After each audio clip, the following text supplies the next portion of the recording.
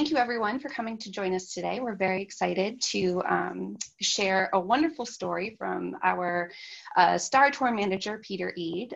Just a little bit about him. He's been one of our most experienced and well sought after tour managers. Over 15 years of doing Encore tours. He's led 34, I think, to date, many of which are to Austria, which, as you can imagine, with its very rich composer history, is a top destination for many, many Encore trips. So just a few housekeeping notes before we get started. I'm sure you're all very familiar with Zoom now. For the webinar, you can see us, but we actually can't see you. However, if you have any questions or things that you would like us to elaborate on, feel free to use the Q&A link at the bottom of your screens, and we'll try to answer as many questions as we can.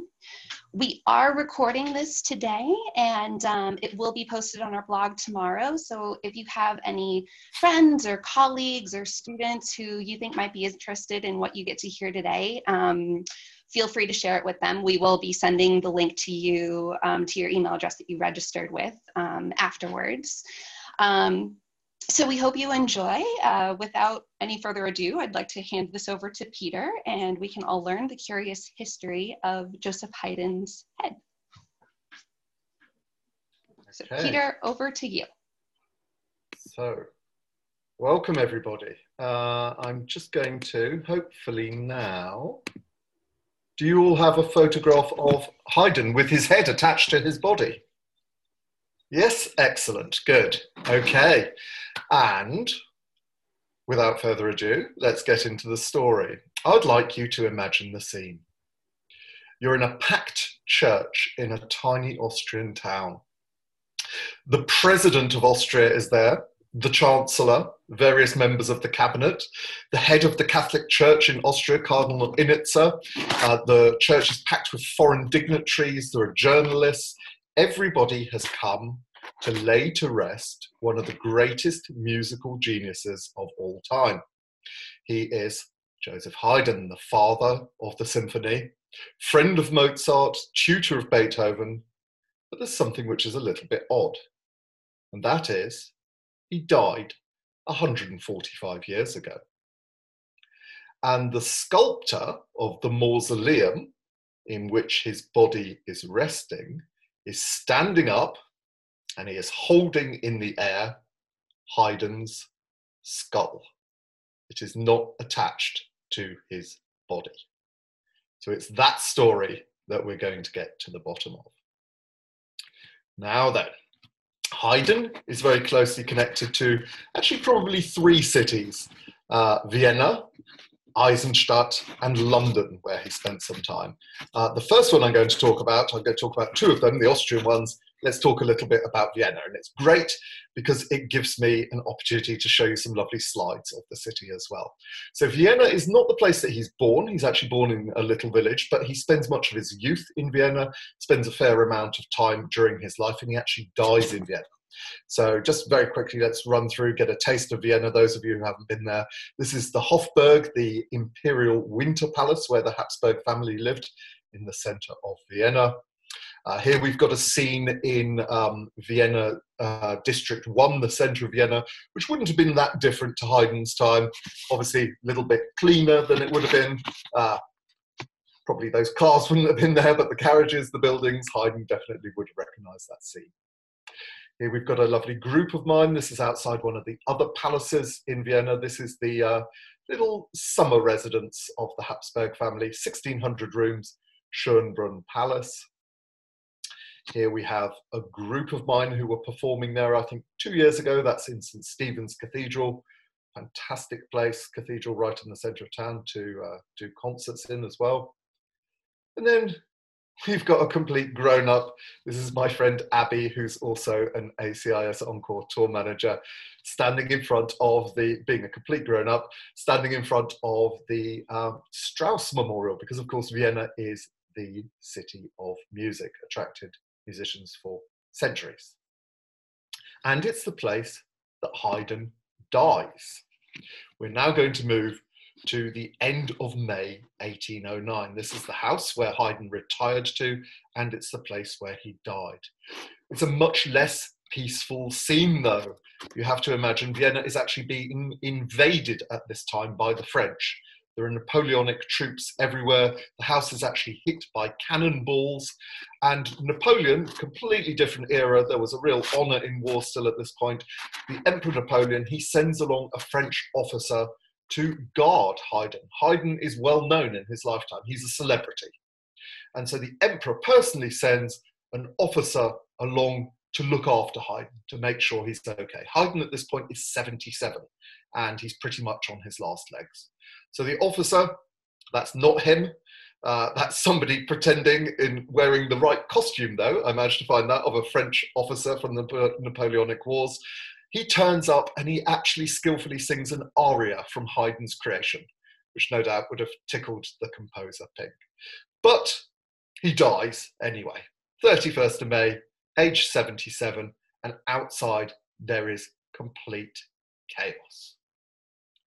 So ordinarily, when somebody of Haydn's stature had died, he may have been given basically a state funeral with all the honours and, dignitaries turning up, but that didn't happen. There was a war on. So just the following day, the 1st of June, they bury him in a local cemetery without any fuss whatsoever. The plan is always, we're going to give him a proper burial. This is just going to be temporary, a proper burial later. And in fact, his mentor and his former employer, Prince Esterházy, he's a Hungarian prince, that is very much his plan. He says, we're going to do that, but in the meantime, we will have a memorial mass said for him. And they do that in the Schottenkirche. 2 weeks later, the 15th of June, they play Mozart's Requiem at it, and this is the inside of the church. You can still visit the church today. It's so popular that they have to issue tickets for the memorial mass. Standing room only. The church is full of French officers who, in the middle of the war, come along and attend this memorial mass for Haydn.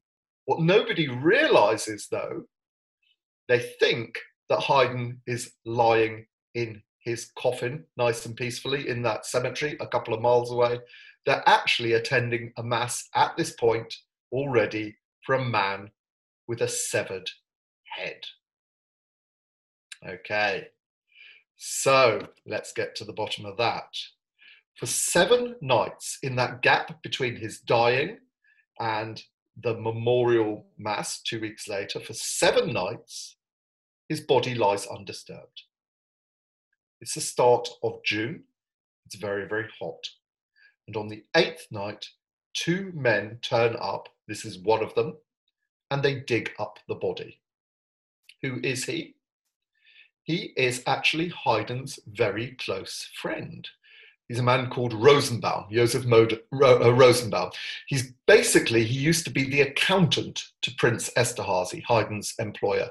He's now working as a senior civil servant. He's a tax collector working for the emperor. The other man who turns up is a guy called Peters, and he is the governor of a prison in Lower Austria. So these are not exactly your common grave robbers who have come along. And what they do is they attended the burial on the 1st of June, and they've come back, they've found the grave digger, they pay him a bribe, and they say, dig up the body for us. Okay, this is just a scene of grave robbing. It's a thing at the time. It's not actually Haydn being pulled out here, but this is literally what they would have done. They got hold of him by the shoulders. The gravedigger knew which way round he was buried. They pulled out his body. It's the middle of the night. It's very, very hot. The body has been decomposing for 7 days, and they do the next thing all by candlelight. There are no street lights or anything like that. So imagine this. And without being too grim, or actually, why not? Let's be grim about it. What they have to do is they take a saw and they have to saw through his neck to remove his head. I'll come on to why they did this in a moment, but they want his head. So they take a saw, they have to go through all the tissue, they have to cut through the spinal cord. It's absolutely gruesome. On a hot summer's night by candlelight, they have to hack through everything to remove his head. They finally do that. By the way, we know that they did this because Rosenbaum wrote all about it in his diary. He gave an exact account of what he had done. They get into a carriage, and Rosenbaum writes, "It smelt fearfully. His face was green, but still quite recognizable." Bear in mind, this is his friend's head. When it's placed on his lap, Rosenbaum throws up. He actually writes that he vomits. The reason it's green is that immediately after he started to die, there's bacteria in the gut, and that travels up through the body. So his face is swollen, and it's taken on this strange green color.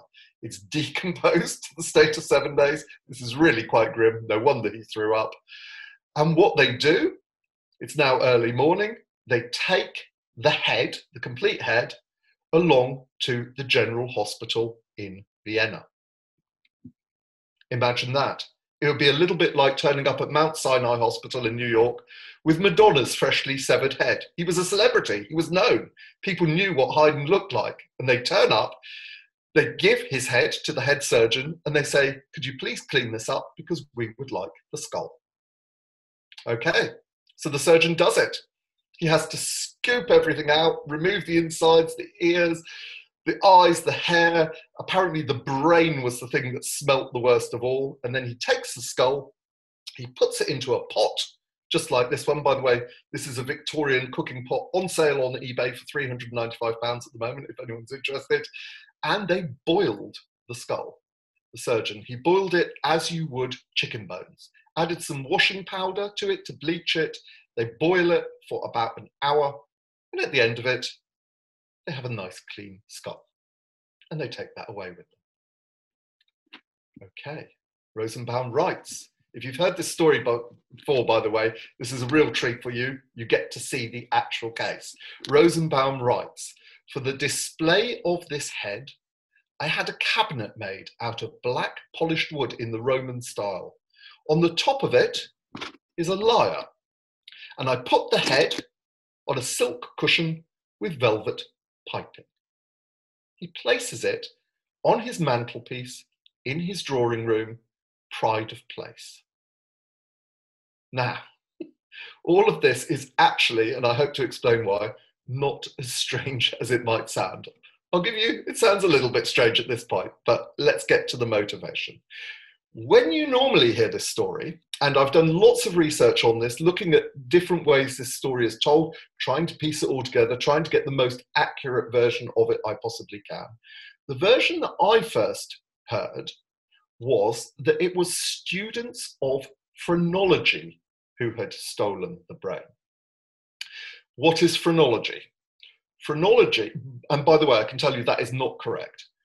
But phrenology, what was it? Phrenology was basically a pseudoscience. It was thought of as a science initially, founded by a guy called Professor Gall. Vienna at this point is very much a center of world medicine. And some of Gall's research still stands good today. Not all his work has been discredited, but his work on phrenology was discredited. What he was interested in was the shape of the skull. And what he said he had noticed is that particularly bright kids at school had large bulging eyes. And that fascinated him. He thought there was a connection between the shape of the skull and the look of the skull and the mind that was inside it.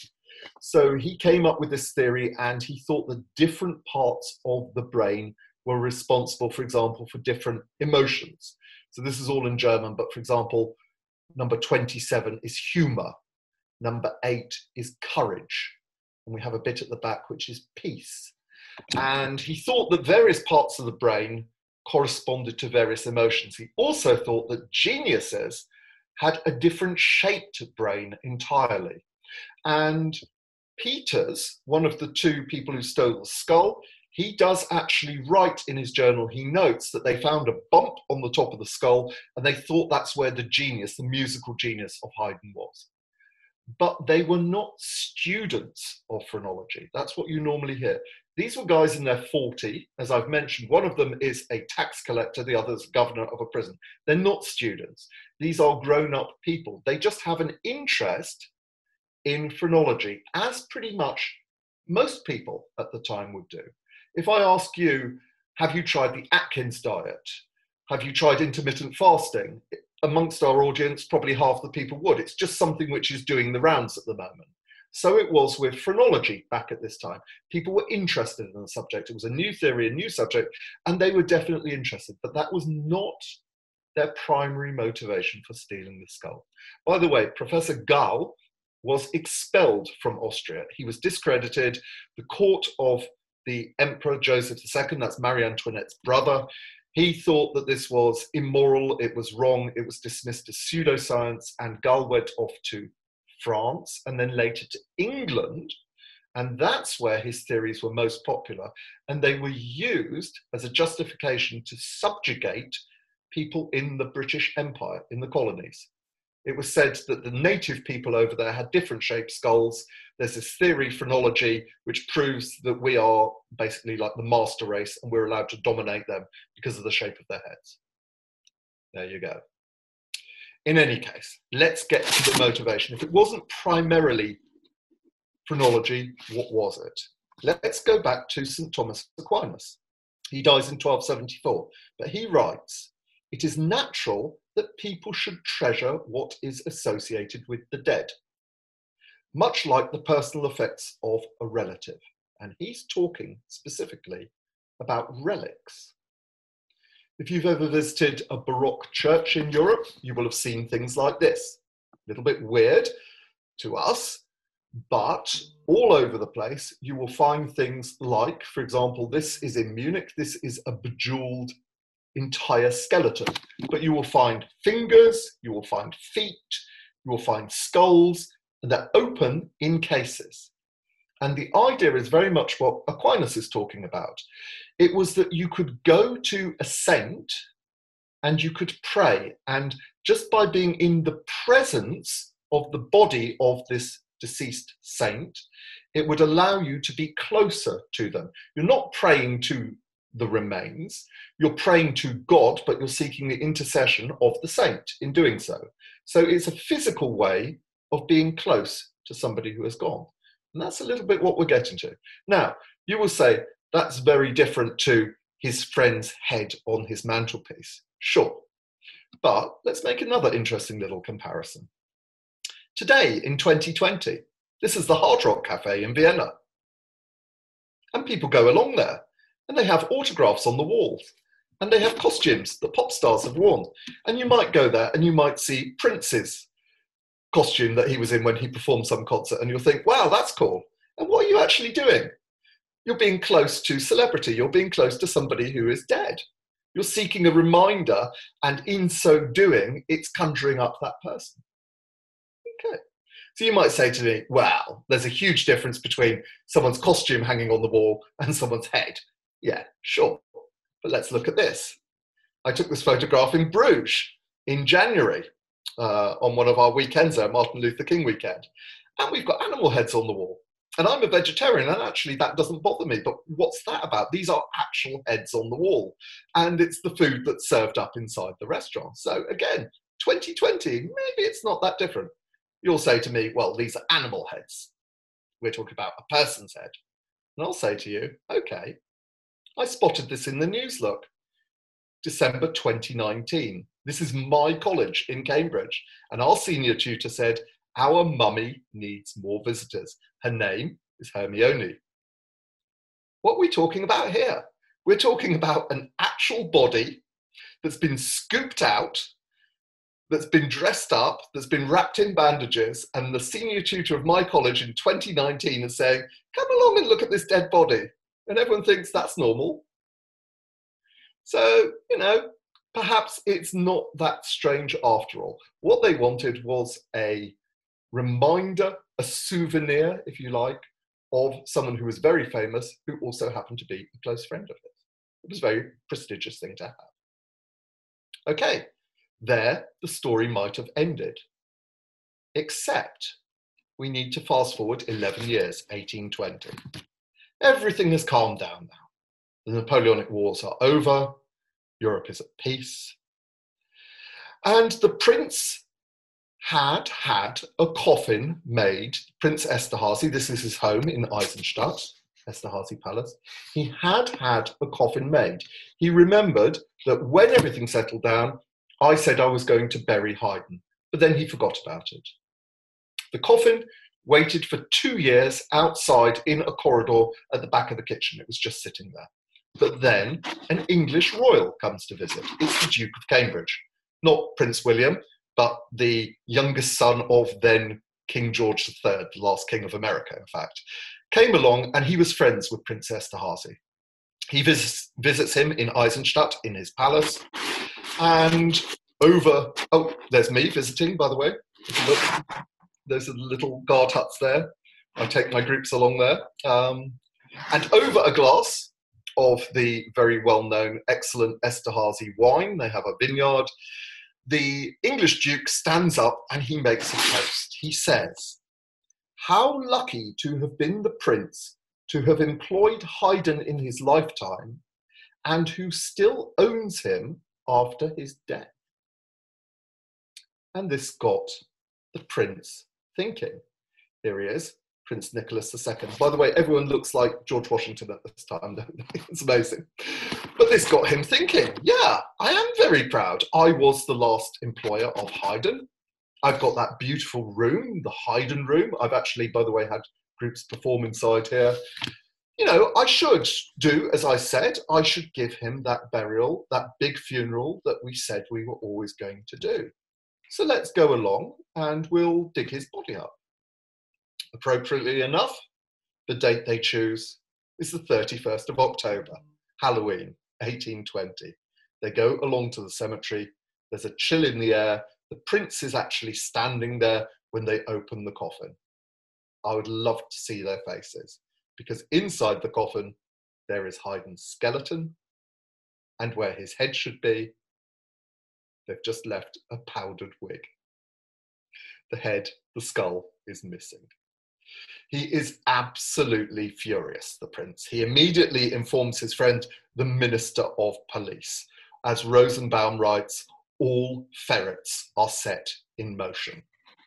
And immediately the suspicion turns to Rosenbaum. Let's put it this way, he hasn't been exactly discreet in keeping this skull. He's had a big box made for it. It actually has a plaque on there. It says, "This is the head of Joseph Haydn." So discreet he wasn't.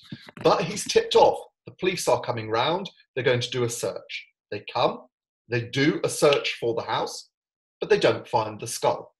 And the reason is his wife is lying in bed, claiming it's her time of the month, and she is lying on top of Haydn's skull in the bed. Can't have been the comfiest thing to do. I guess she had big skirts, and she was lying there hiding his skull. And that's the one thing that the police wouldn't do, was interrupt her. Bear in mind, the husband is quite a senior civil servant. You know, they're not going to do that. So they leave her alone, and he manages to keep the skull. But still, they put pressure on him. They know if he isn't in his house, he's got it somewhere. So they say to him, come on, hand it over, give us back Haydn's skull. And he does. He hands over a skull. Immediately, though, they realise the skull that they've been given is the skull of a young man, a teenager. Can't possibly be Haydn. Haydn was 77. It looks completely wrong. So they say, no. Give us actually Haydn's skull. So then he hands over another skull. Heaven knows how he gets hold of all these skulls. But anyway, it's an older man's skull. It could be Haydn's head. The whole thing is a little bit embarrassing for Prince Esterhazy.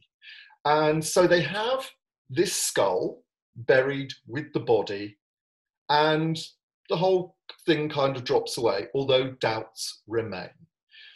Rosenbaum doesn't keep it a secret that he's got the actual skull. He's still bringing it out, but Nicholas II, the prince, has other problems. He has money problems. Basically, he bankrupts his family. He dies in 1833, and so Rosenbaum gets to keep the skull. When Rosenbaum dies, he leaves it to his friend Peters, the person who was his accomplice. Then it's passed on to another and another. And finally, in 1895, it ends up in the Musikverein, the Society of Friends of Music in the center of Vienna. And there it lives, in that case, on top of a grand piano, and it's brought out for visitors. We're now talking about really quite modern time, 1895 onwards. Okay, 1932. This is 200 years after the birth of Haydn. The then Prince Esterhazy says, we want to give him that funeral that we said we were always going to do. So he commissions this beautiful marble mausoleum to put the body and the skull in. But he will not put the body in there until he's got that skull from the Musikverein. And the Musikverein refuses to hand it over. Their excuse is it's now unlawful to remove human remains from outside the city to somewhere else. So they're absolutely refusing to let go of it in 1932. A lot then happens in Austrian history in the next 20 years. The big thing that happens, 1938, the Nazis march in, and Austria is unified with Germany. I don't know if you remember this. This is actually a scene from The Sound of Music. If you remember the way it's presented in The Sound of Music, it's all very somber. You have German troops marching across. There's nobody standing round. It's all very quiet, and the Austrians all think this is a terrible thing. When they wanted to film this is just as an aside, when Hollywood wanted to film this, the people in Salzburg, it was only less than 20 years after the war had ended. They were very unhappy about swastikas being put up and troops marching through. They said, no, we would rather you didn't do that. So the producers in Hollywood said, okay, we'll produce the original footage, the newsreels, and we'll just interject that in the movie.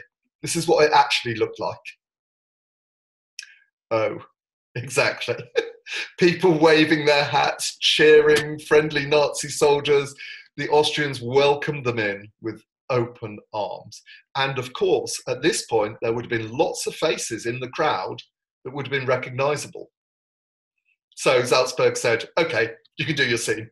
Just don't put the original footage in. Thanks.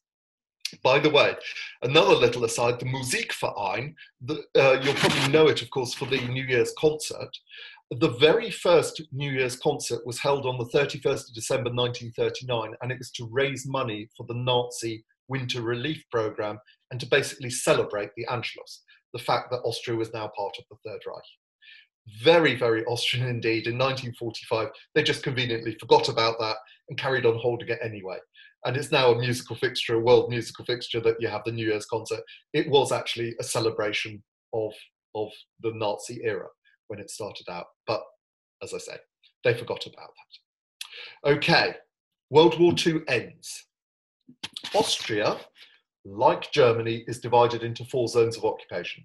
So you've got a British section, an American section, a French section, and a Soviet section. Eisenstadt is down here in Burgenland, which is in the Soviet part. And over here, you've got Vienna. And Vienna was actually in 4 zones, same thing, it was shared, just like Berlin was. And then there was one central zone, which was a kind of area that was governed by all 4 powers together. And that's where the Musikverein was located. There are 2 stories that I found. One of them says that one of the last things that the Soviets did when they pulled out of Austria in 1955 was that they sent somebody along to the Musikverein and said, hand over Haydn's skull. We're giving that back to Eisenstadt. It's going to be buried. I've seen that story. This, by the way, is the Soviet memorial in the center of Vienna. I've also heard an interview with somebody from the Musikverein saying, no, actually, we decided it was time to hand over Haydn's skull. But I can't quite understand why they were so opposed to it in 1932, but suddenly in 1954, it's okay. But in any case, what happens next can only happen with the consent of the Soviets, because the skull has to leave the Musikverein. Here it is, being held up in the air. And it has to go on a journey, a 30-mile journey to Eisenstadt.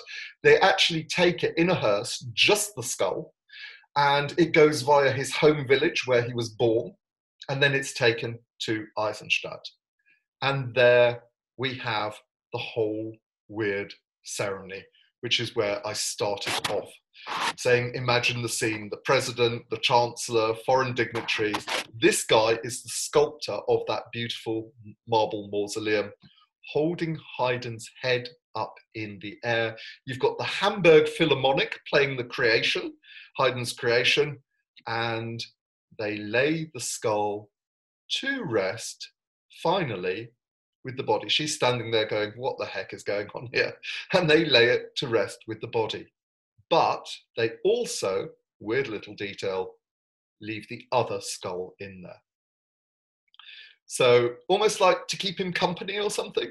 It is actually a Trivial Pursuit question. Which composer is buried with two skulls? The answer is Joseph Haydn, although actually it's wrong, which I'll come on to in a moment. But they did certainly, at the time, put both skulls in there. Another weird little detail, there were 3 different colours of bones going on now. So we've got the skeleton is one colour. We've got the skull of the other guy is a different colour. Apparently the soil that you're buried in affects the coloration of the skull. And then we've got Haydn's skull, which of course has been boiled in bleach. So that's a completely different colour again. So we've got 3 different colours of bones going on inside the coffin. Okay, you can go along to the Bergkirche. This is in Eisenstadt. I've taken many of my groups there. It's a fantastic church. The mausoleum is in this part. This back part, you've got Stations of the Cross, life-size Stations of the Cross, where you can walk up, and right at the top you have the Resurrection. Here's one of my groups. We made the hike up to the top there. You have lovely views across to Hungary over there. Now, as I say, that Trivial Pursuit question, which composer is buried with 2 skulls? It was correct, and the Wikipedia entry was correct, and it's now wrong until 2009. Because in 2009, which is the 200th anniversary of Haydn's death, they decided to take the skull out, the other skull, and to give it its own resting place. And there's a little memorial plaque. It's in the church just outside where Haydn is buried in his mausoleum. And this in German says, to remember that person whose name we do not know and whose head was buried with the mortal remains of Joseph Haydn from 1820 to 1854. In the Haydn year 200th anniversary of his death. There it is. Okay. What would Haydn think of all this? Well, it's actually known that he had a tremendous sense of humour. As you probably know, the Surprise Symphony is designed to wake up a sleeping audience. The joke quartet finishes, all the instruments are laid down, and then the musicians pick them up again. He's having a joke on the audience. So maybe this whole thing, you know, he wouldn't have lost his head over it. That was a joke, by the way. He wouldn't have lost his head over it. Maybe this whole bizarre story actually would have tickled him in a strange way. Very, very odd indeed, the story of Haydn's head. Oh my gosh. Well, okay. Thank you so much, Peter. That is quite a story, quite a story. I have one question just popped up here. Paul said that he may have missed the reason why there were 2 skulls. I think, can we just recap that really quickly before? Yes, another one was handed over because the person who'd stolen Haydn's skull wanted to keep on to the original. So a fake skull, and somebody else's skull was handed over. And that was then buried with him for 134 years.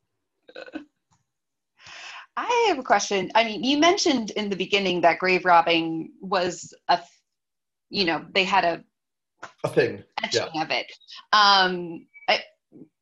Was it even legal? Like how did that work? It seemed like a thing. It's actually really, really interesting because I'm actually a lawyer by profession. This is a fascinating little question. There is no property in a body. It's not a thing in law, certainly not in English law, like a painting or a car or, a possession. You don't own your body, you are your body when you're alive. So when you die, who gets your body? Who owns it? Imagine you've said in your will, I leave my estate to my widow and my 2 daughters. What, do they get a third each of your body? It's just not a thing. Your body there are no property rights in a body, certainly in Anglo-Saxon law. I imagine it would have been very similar in Austrian law.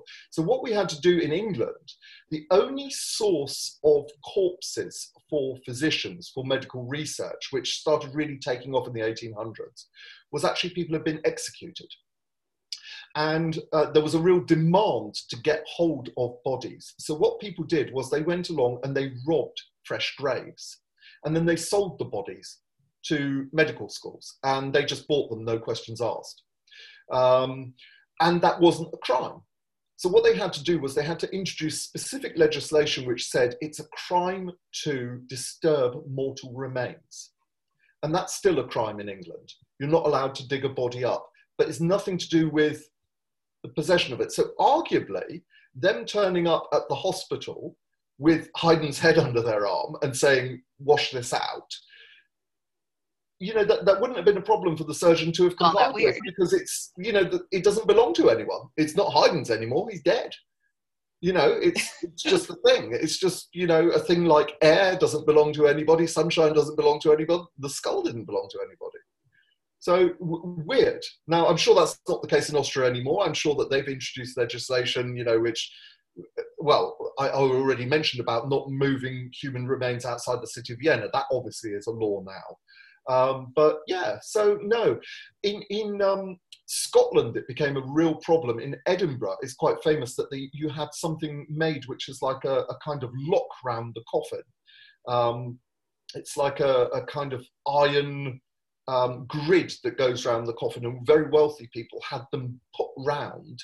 I think it's called a mortlock, and it's put round the coffin so that if somebody dug it up, it was all locked up and there was no way of getting inside the coffin.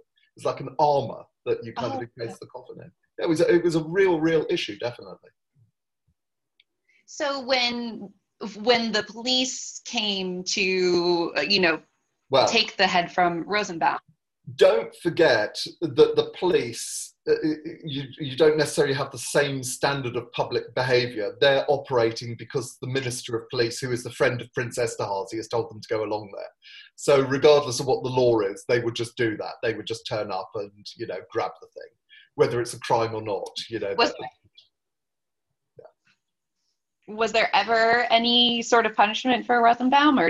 Nope, he got away with it completely, died peacefully, left it in his will. Yeah. Presumably left the case in the will with the head inside, because no one owns the head, but yeah.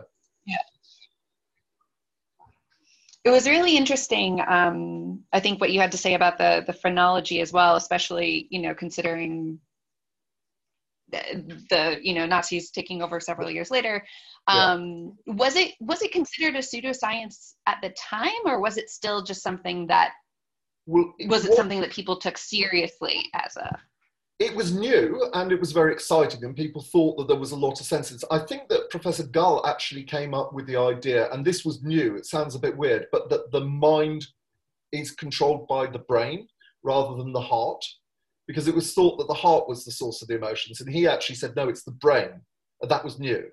So elements of his work were quite correct, but it was considered sufficiently kind of pseudo-scientific in Austria during his lifetime. He was actually expelled 10 years before all this happened. And he went off to revolutionary France, and then he went to England. But his work got traction in England, and it did in America, I know as well. And as I say, it was used to justify lots of really dodgy racial stuff. And as you say, the Nazis used this very much as well. They used to measure people's skulls, and, it wasn't phrenology as such, but it would definitely form part of, their pseudoscience about race. Does anybody else have any other questions? Feel free to type them in the question and answer section.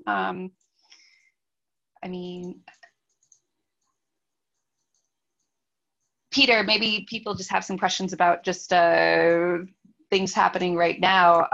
You've been to Austria many times. Would you say that seeing the Haydn places are some of your favorites, or is there other areas that you prefer? Yeah, I do love going to Eisenstadt. It feels very much, it's right on the Austrian border, and it feels very much like, sorry, on the Hungarian border. It feels very much like a Hungarian town. There are low little houses, and the skies, Hungary is very flat, and the skies are very big in Hungary. And it feels like it's kind of huddled down below this enormous sky. I do like it, but my absolute favourite part of Austria is the area around Salzburg Mountains. So the start of the Sound of Music, which looks like it's a paid advert by the Austrian Tourist Board, it probably is. It's that area I absolutely adore. Salzburg itself is lovely, but get out into the mountains and it's heaven. Really, really wonderful. I've done some lovely concerts in little churches there with choirs and things. It's beautiful, absolutely beautiful. Most gorgeous landscape. Have you been able to travel anywhere recently, or no? You're based in the UK, if anybody is not aware. Yeah, based in the UK. I've stayed in the UK to date. I have had friends who have gone from here. Actually, travel is becoming quite normalised in Europe again, so people are moving to and fro quite regularly.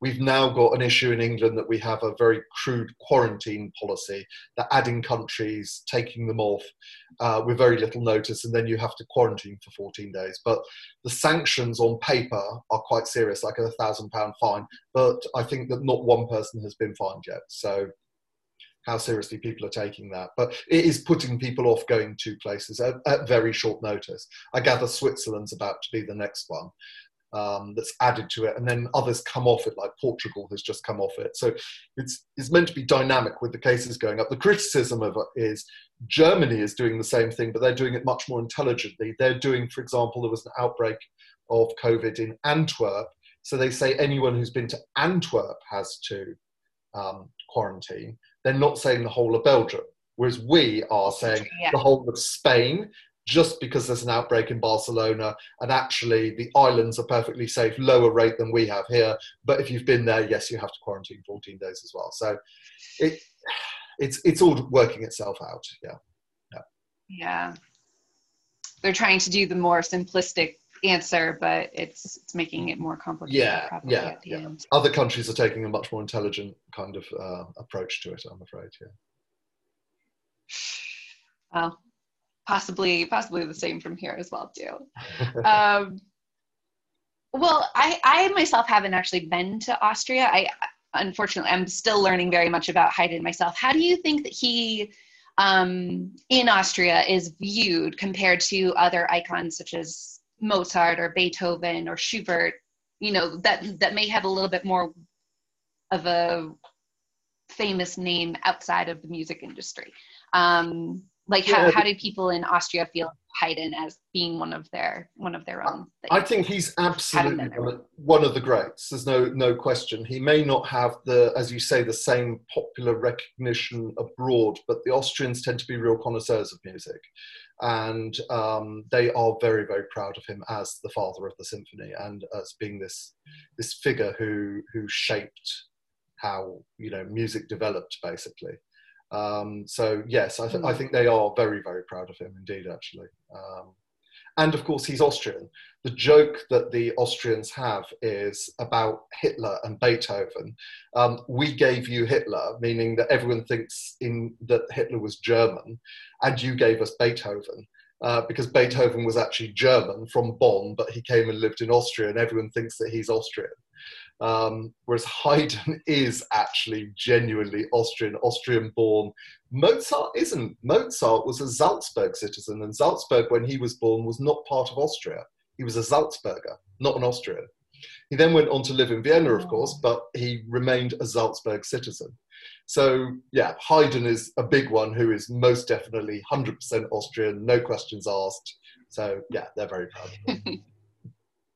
Very proud of him. Do you think that it was, a traditional way of burying somebody like Haydn at the time? Was this the normal process for artists, or do you think it was specifically just because of his clout and stature as like a composer or friend, actually, of of the yes, prince as well. That I think there was an element of showing off. The fact that he, the prince had mentored him, had employed him. It was a tremendously prestigious thing to have had someone of his stature working for him. And I think that's why the element of showing off. And you can compare it to Mozart, who of course was buried in an unmarked grave. Even though Mozart was recognized as being a great in his lifetime, nonetheless, he was just buried without any kind of ceremony at all. Nobody knows. We know the cemetery. We don't know exactly where he's buried inside it. So I think Haydn was a special case, and that was because of the princely connection. Yeah. So, is there any other questions that anyone might have? I just see from Charlotte, she says, "Thank you, Peter. I'm reminded that you were such a great storyteller." Thank you, Charlotte Hartness, I'm sure you remember from we've done two wonderful tours with Yeah, Charlotte. Yeah, absolutely. Hello. Yeah. Well, we should have a little treat. We've got a little bit of Haydn to play, which appropriately enough is the Farewell Symphony. There's a lovely little story attached to that. It was that the princes of Esterhazy, they didn't just have that palace in Eisenstadt, they also had another huge palace which is known as the Hungarian Versailles, Esterháza, which is some distance away, certainly back at that time with the travelling. And all the musicians had been there with the prince, and they were getting quite fed up. They wanted to go back home to Eisenstadt where they were based. And so Haydn wrote a symphony, rather than dealing with their complaints and directly telling the prince, look, we want to go home. He wrote a symphony where everybody is playing, and then it gets fewer and fewer and fewer, and it ends up just with Haydn and one other person playing right at the end of it. And it was a subtle hint. It's the Farewell Symphony. And so we have the first movement of the Farewell Symphony to say thank you all very much for listening, and goodbye. Well, thank you so much, Peter. Thank you for taking the time to do this for us. For everyone who joined us today, if you'd be interested, we also are going to have another event next week where we will be discussing Mac the Knife and the Wild Years of Berlin. We'll send you an email with all the details for our next webinar, but we hope you enjoyed our story today, and I hope you enjoyed the music on our way out. And most of all, I hope we all get to travel again soon and see your lovely faces in person. So thank you so much.